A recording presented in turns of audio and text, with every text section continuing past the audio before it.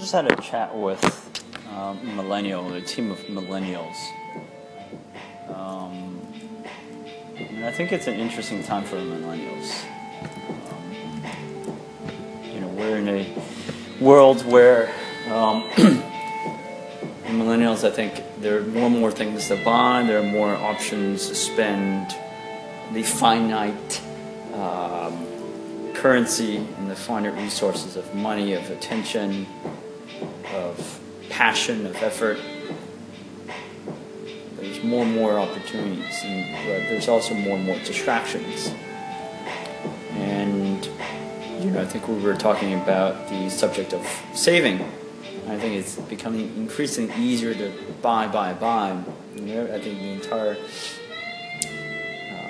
ecosystem, though, at least there's a lot of elements that encourage people to buy, but very few elements to tell you to save. And what I think is also interesting is we're going into a world for millennials where things are incredibly more expensive, a lot more expensive. Housing is a lot more expensive these days, regardless of city, whether it's in Hong Kong, New York, or any big city, or any city. Education is becoming a lot more, and has become a lot more expensive.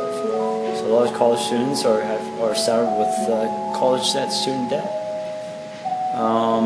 Food prices are becoming a lot more expensive. And so not only is your cost of living a lot greater than it was before, your ability to save becomes a lot less, you have a lot more incentive to spend, and your ability to save is actually quite abysmal. So I understand that millennials are at this point where saving is tough and they want to aim for big outcomes.